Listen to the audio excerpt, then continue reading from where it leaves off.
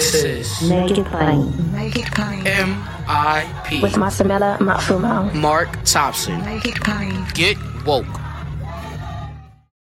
Do you have that one piece of clothing you keep going back to no matter how full your closet is? Having a versatile, high-quality favorite feels great, but having a whole closet of them feels even better. American Giant puts the quality, durability, and comfort they're famous for into everything from t-shirts and jeans to sweatshirts and jackets. And of course, their legendary best hoodie ever. So you can fill your wardrobe with the pieces that will get you through your spring days, like the lightweight joggers and pullovers in the French Terry collection or the rich and polished premium Slub Crew tee. Whether you're dressing for work, the gym, or happy hour, American Giant makes something that's sure to be your next closet go-to. And it's all made in America and designed to last a lifetime. Find a closet staple for every part of your day at American-Giant.com and get 20% off your first order when you use Staple20 at checkout. That's 20% off your first order at American-Giant.com. Promo code STAPLE20. Ladies and gentlemen, on this Martin Luther King Jr. Day, we're happy to have with us an award-winning author who has written many books on the Black church and on Dr. King, including There Is a Balm in Gilead, The Cultural Roots of Martin Luther King Jr., To Make the Wounded Whole, The Cultural Legacy of Martin Luther King Jr., and Never Leave Us Alone, The Prayer Life of Martin Luther King Jr. He is a professor emeritus, I should say, of religious studies at Vanderbilt University, Nashville, Tennessee, my hometown, and much of Nashville's Black faith community has become more and more connected to the university as a result of great scholars like this. And we're thankful for that. We're here today to talk about his latest and obviously timely work in light of the holiday before us, The Ark of Truth, Thinking of Martin Luther King Jr. Professor Lewis Baldwin joins us on Make It Plain. Happy Martin Luther King Jr. Day, Dr. Baldwin. Thank you so much for having me. It's an honor to have you here with us, and thank you for all your prolific work and study of Dr. King. There's never too much that can be written about him. Now, in this climate of truth, Lord have mercy, I don't know where it's gone. Folks, we could have almost done a whole broadcast on Dr. Baldwin and I talking about our intersecting histories in Nashville. Yeah. And I was sharing with him some of my family's pedigrees. Many members of my family were educators. Dr. Baldwin, I want to start this way. Thinking of Dr. King and his generation. Yeah. My parents, all of them. I think if some of them were alive today, remember how people said that Obama was post-racial? I think now what we're really in is post-truth, post-factual. That's right. If they saw the dishonesty, the disinformation that we see running rampant today, Dr. Baldwin, I really think they would have had a very, very difficult time with that, don't you? Yeah, I think so. And I think Dr. King would be speaking out about it. There's an absence of figures like him who are willing to really speak truth to power. And that's what we need today. A transformational prophetic figure like Dr. King. I think he'd be speaking out. A lot of those leaders back at that time would really be speaking out about the dangers of this post-truth age. I think, too, we may need to acknowledge that when he was alive, there was a level of respect that even some in media had. We didn't have the proliferation of media we have today. We didn't have social media. Right. I shudder to think how he would have been treated in this age of hyper scrutiny, hyper disinformation, particularly disinformation targeting the Black community. How he would have been treated under those circumstances. That worries me. Yes, me also. He did experience some of that, as you well know, during his lifetime, because there was a lot of disinformation, conspiracy theory during that time. But I think it's worse today. We are witnessing this kind of thing on an unprecedented level. So I shudder to think, as you, what would be happening to him. I think he would be persecuted even more. And it probably would have been assassinated earlier, because the political violence fueled by the lies and the conspiracy theories and the disinformation are just almost unbelievable, certainly unprecedented. You're absolutely right. So let's start this way, the arc of truth. Talk to us about truth in the context of Dr. King and his quest for truth. Yes, well, Dr. King's quest for truth began in childhood. And we have to take into account the fact that he had a questioning attitude toward life even as a child. He was always asking questions about the world around him, about the established order of things. Daddy King makes this point in his autobiography. He said, my son was always raising questions, trying to understand the world around him. So at age 6, he lost a white playmate due to his playmate's father's racism. And King asked his mother, why do white people hate us? And at age 6, she sat him on her knee and she explained to him the facts of life, he says. She told him about slavery and segregation as part of the social order, but not a natural order. And from that point on, I think that quest for truth sort of escalated, if I might use that terminology, when he left high school at age 15 to enter Morehouse College. I recall one of the letters of recommendation written on his behalf by a member at Ebenezer described him as an avid seeker after truth. And he was only 15 then. So I would say that's why I've argued in the book that this search for truth for Dr. King was lifelong, beginning in early childhood, extending through his academic pilgrimage at Morehouse, Boston, Crozer, into his involvement in the civil rights movement, where he saw the civil rights movement as the practical application of the kinds of truths that he had been taught and had learned about in the academic settings. So it was certainly a lifelong search for truth. You mentioned the academic setting. Yeah. In his religious study, talk to us a bit about how he was exposed to the truth or the quest for truth there in studying scripture, in studying philosophy. Talk to a little bit about, if you would, how truth came to him through that experience. Yes, we know that in his early years, he had what he described as unlettered Sunday school teachers who believed in biblical inerrancy and biblical literalism. And even as a child, Dr. King struggled with a literal reading of the Bible. You remember at age 12, 13, he questioned the resurrection.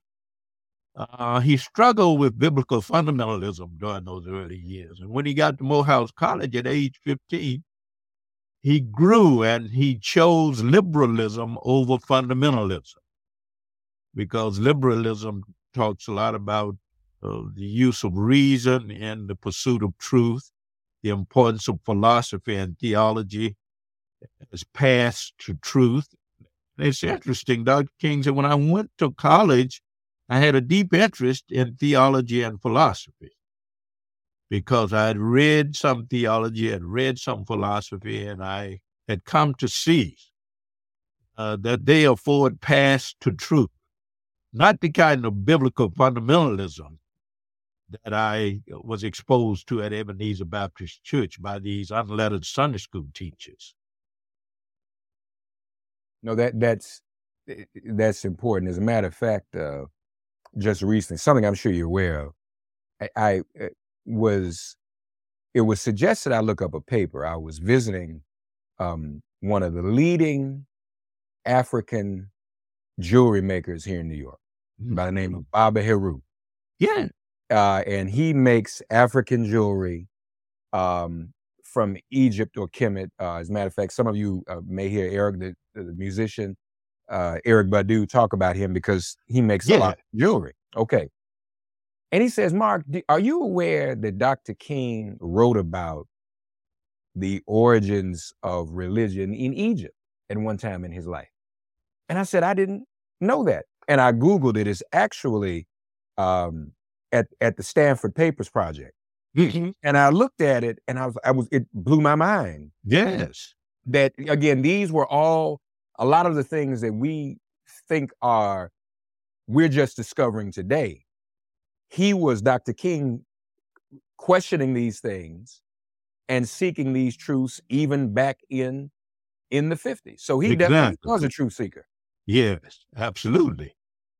And I suspect that his reading of W.E.B. Du Bois, I need to do some more research on that, had a lot to do with his interest, much of his interest in Africa, particularly ancient Egypt and Ethiopia. That's right. That's right. Because Du Bois, as you well know, was living in Atlanta when Dr. King was growing up there.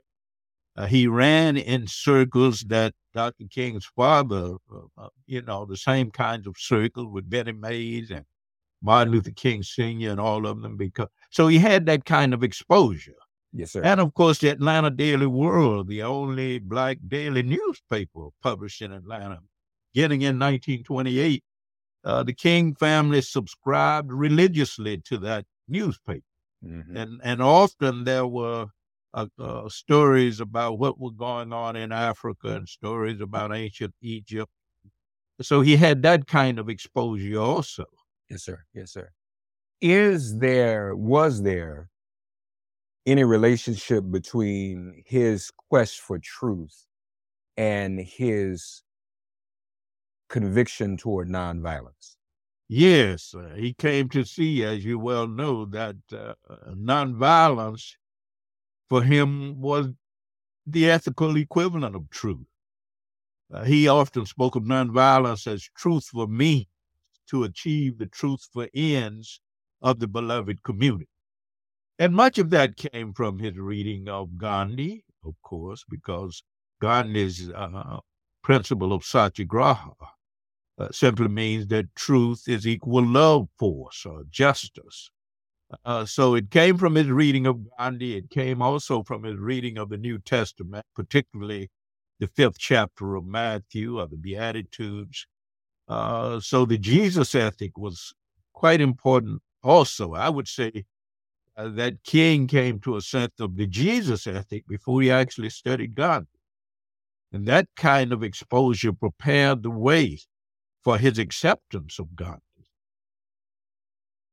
So nonviolence is truth, the way of truth in Dr. King's thinking. And then ultimately the weapon of nonviolence, a weapon of truth against injustice. Injustices themselves are lives. Yeah.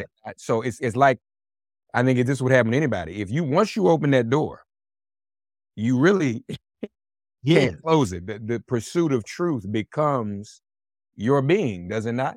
It becomes the very essence of the person. Dr. King, he saw this as a life pilgrimage. He felt that every rational and moral person engages in such a search. It's inescapable because in this pursuit of truth, or this quest for truth, we get a better understanding of humanity, a better understanding of the world around us, a better understanding of life and our connectedness as human beings to each other and to a higher power. All of this comes into focus through this lifelong quest for truth. No, that is very important. What's the easiest choice you can make? Window instead of middle seat? Picking a vendor who sends a great gift basket? Outsourcing business tasks you hate? What about selling with Shopify? Whether you're selling a little or a lot, Shopify helps you do your thing, however you cha-ching. Shopify is the global commerce platform that helps you sell at every stage of your business. From the launch your online shop stage to the first real-life store stage, all the way to the did we just hit 1 million orders stage. Shopify's there to help you grow. Whether you're selling scented soap or offering outdoor outfits, Shopify helps you sell. Wherever and whatever you're selling, Shopify's got you covered. Sign up for a $1 per month trial period at shopify.com/try. Go to shopify.com/try now to grow your business, no matter what stage you're in. Shopify.com/try. When you visit Arizona, time is measured in moments, not minutes. Like the moment your work stress disappears as you kayak through the canyons. Or the moment you discover the life-changing effects of prickly pear chocolate. But nothing beats the moment you see the Grand Canyon for the very first time. Visit a new state of mind. Learn more at hereyouareaz.com. We mentioned at the outset how King might have been treated today in this era of disinformation. We know he experienced it in his life. We know how prevalent it is today. Mhm. You address some of that. You talk about some of his own personal challenges. Yeah. How did his quest for truth deal with that then, and how might he have dealt with that today, do you think? Well, he understood that there was certain risk involved in the search for truth. If you recall, he spoke of the search for truth as a cross that the prophet bare. And so he expected to be persecuted. And also he expected at some point to lose his life because of his commitment to truth, his effort to translate truthful means into truthful end. He knew the risk involved. And sort of like the Bonhoeffer view, when Christ bids a man to come, he bids him come and die. And Dr. King, in his Easter sermons, and I'm sure you've read some of those sermons, he often talked about Good Friday as representing, in a sense, untruth, and the resurrection, representing the triumph of truth over untruth. And this is how he understood it. I mean, to bear truth, to speak truth is really bearing a cross. And when we bear that cross, we must be prepared for whatever happens. Because the risk to our very lives, of course, is always a possibility.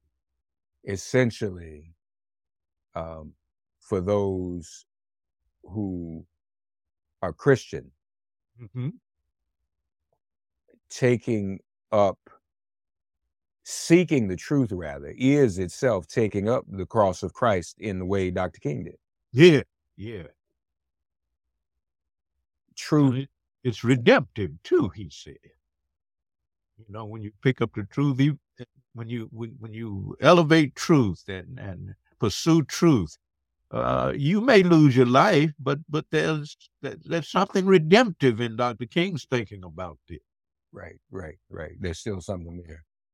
Is there, we associate Dr. King obviously a great deal with love. Mm-hmm. And the principle of love. Is there a relationship, Dr. Baldwin, between the pursuit of truth and the pursuit of love? Yes, Dr. King spoke of love and justice as dimensions of truth. You really can. He talked about this interrelationship between love, power, justice, and truth.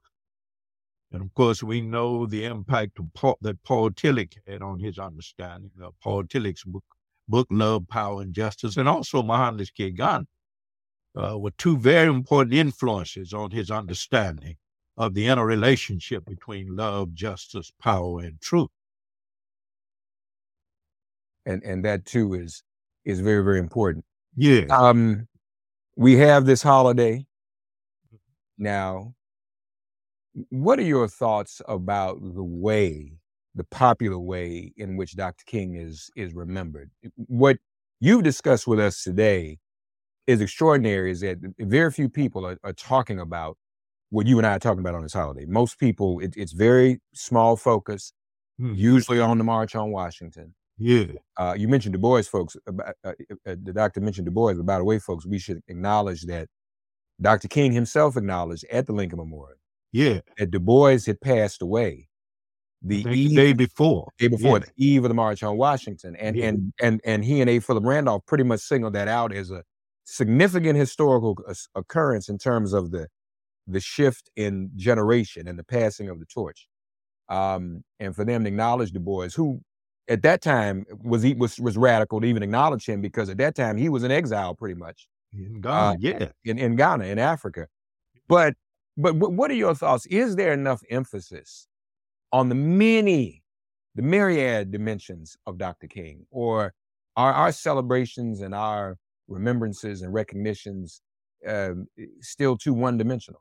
I think so. I think the late Vincent Harding was right when he said that the problem is that we freeze King on the steps of the Lincoln Memorial, where he talks about little white boys and little white girls holding hands. I mean, certainly he believed in integration, but what about the King of 1968, I See the Promised Land, who attacked capitalism, who called for a radical redistribution of economic resources in the interest of the poor, who attacked U.S. involvement in Vietnam? We want to domesticate King, and we see that happening in our society today. We don't want to deal with the heroic and radical dimension of his legacy.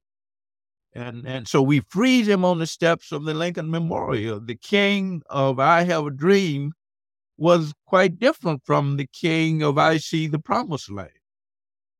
And I think we forget that. And particularly disturbing for me, of course, is how many on the extreme right-wing spectrum are distorting Dr. King's words, using his words against affirmative action, against critical race theory. And the gubernatorial candidate from Arizona, who lost the election, said that if King were alive today, he would be an America First Republican. But I found in reading volume 6 of Dr. King's papers that in late 1950s, he actually gave a sermon on worshiping the false gods of nationalism, in which he attacked the America First Committee that was founded in 1940. And he said that committee was isolationist. It was really about white supremacy, and he equated it with the movements of Hitler and Mussolini and McCarthyism. So he attacked America First back in the late 50s, that concept. So I'm very disturbed at the ways in which certain figures on the right wing of the political spectrum, distorting Dr. King's word, hijacking his words in order to advance a conservative, social, cultural, and political agenda for this country. As a matter of fact, even during the debate around the election of the House Speaker, one individual, they were, as we all saw, they put Congressman Byron Donalds' name up a few times from Florida. I remember. And one of the white members of Congress, I don't remember who it was, said, this is an example of what Dr. King talked about, putting somebody forward, not because of the color of their skin, but the content of their character. But it just clear, blatantly expropriating Dr. King's words toward their partisan political end. We've seen that. Exactly.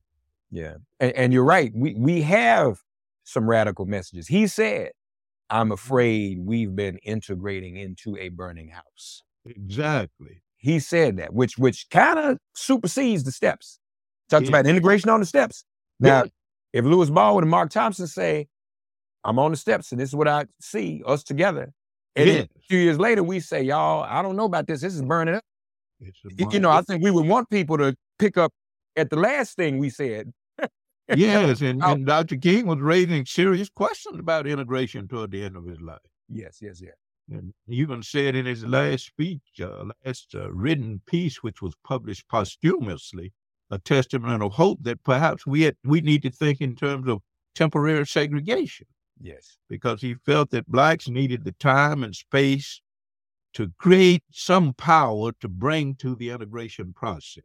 Yes. You Yes. see, you don't want to go to an integration process completely powerless. Yes. Yes. Yes. And so he was very clear on that. And a lot of people forget integration for him meant not only mutual acceptance and intergroup and interpersonal living, it also meant shared power. And that's the dimension that often gets lost in our discussions about Dr. King's philosophy of integration. No, you're absolutely right. These are all important concepts to understand. He had even, at times he was reticent about the notion of Black power even, but when he gave the final speech at the SCLC, he said, Black is beautiful.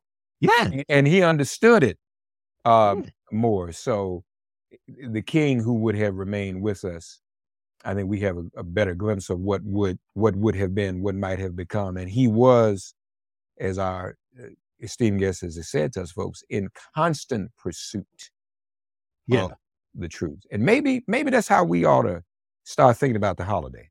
Exactly. Let's pursue the truth again. Right, Dr. Baldwin? Is that not what we should? Yes, it's particularly important in these post-truth times. Because lying, as one commentator says, has been elevated to a new art form. Yeah. Not only politicians, but preachers and radio and television talk show hosts.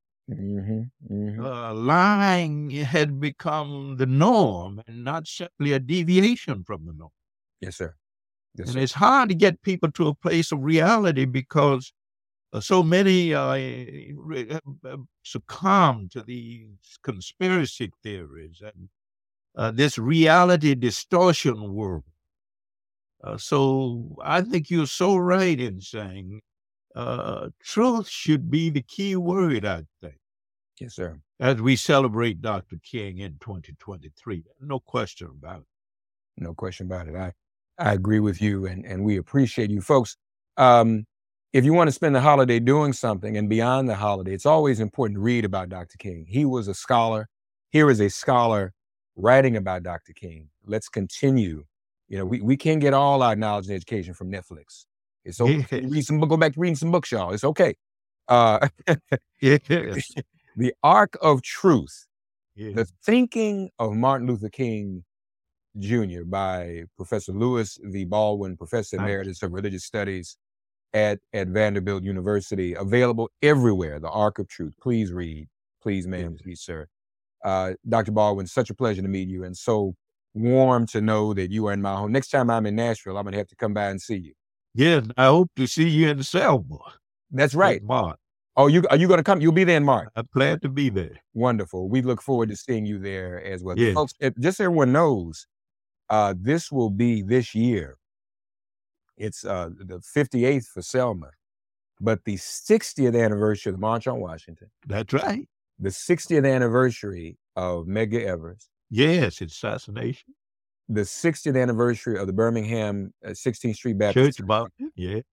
And the 60th anniversary of the Birmingham movement and the Children's Crusade. That's right. And all of this was happening in that very short span of time after the March on Washington in 63. So these will be some sacred times, and we need to renew ourselves, renew our knowledge. Yeah. Seek the truth. I'll be honest, this is one of the most important messages I think we've shared on the Martin Luther King Jr. Holiday. And it's important because I know you do, Professor Baldwin, when Ronald Reagan was a nemesis of mine all the days he lived. Absolutely. And when he would not sign the bill. That's right. And he said Dr. King was a communist. That's right. He saw him as a radical. But then, as it says in Scripture, to see those images, that video, those pictures of Mrs. King standing over him while he had to sign that legislation. Thou preparest the table. He was writing on the table. Thou preparest the table. Yeah. Before me in the presence of my enemies. He had to make it so. We have a duty. Yes. Folks, to make this holiday live up to the true meaning of Dr. King's creed. Yes, exactly. That's well put. Excellently put. And that's what Professor Baldwin is challenging us to do with his great work and his great scholarship. So, folks, please, The Arc of Truth. Make that your Martin Luther King Jr. Day. I think people should give each other gifts on Martin Luther King Jr. Day, just like Christmas. Give this book out. People can be informed and knowledgeable in this post-truth disinformation era. Thank you. God bless you, Dr. Baldwin. Thank you. God bless you, man. Looking forward to seeing you. Thanks for getting woke and listening to Make It Plain. As always, perform an act of kindness on behalf of an elder or young person. Write a letter to a sister or brother who just so happens to find her or himself incarcerated. Offer libations to the ancestors upon whose sturdy shoulders we all now stand. And above all, give thanks to the God of your understanding by whatever name you call her and him. All God asks of us is that we give each other love. Thanks for giving MIP love. And please remember to subscribe and give us a 5-star rating. If all hearts and minds are clear, it has been made plain.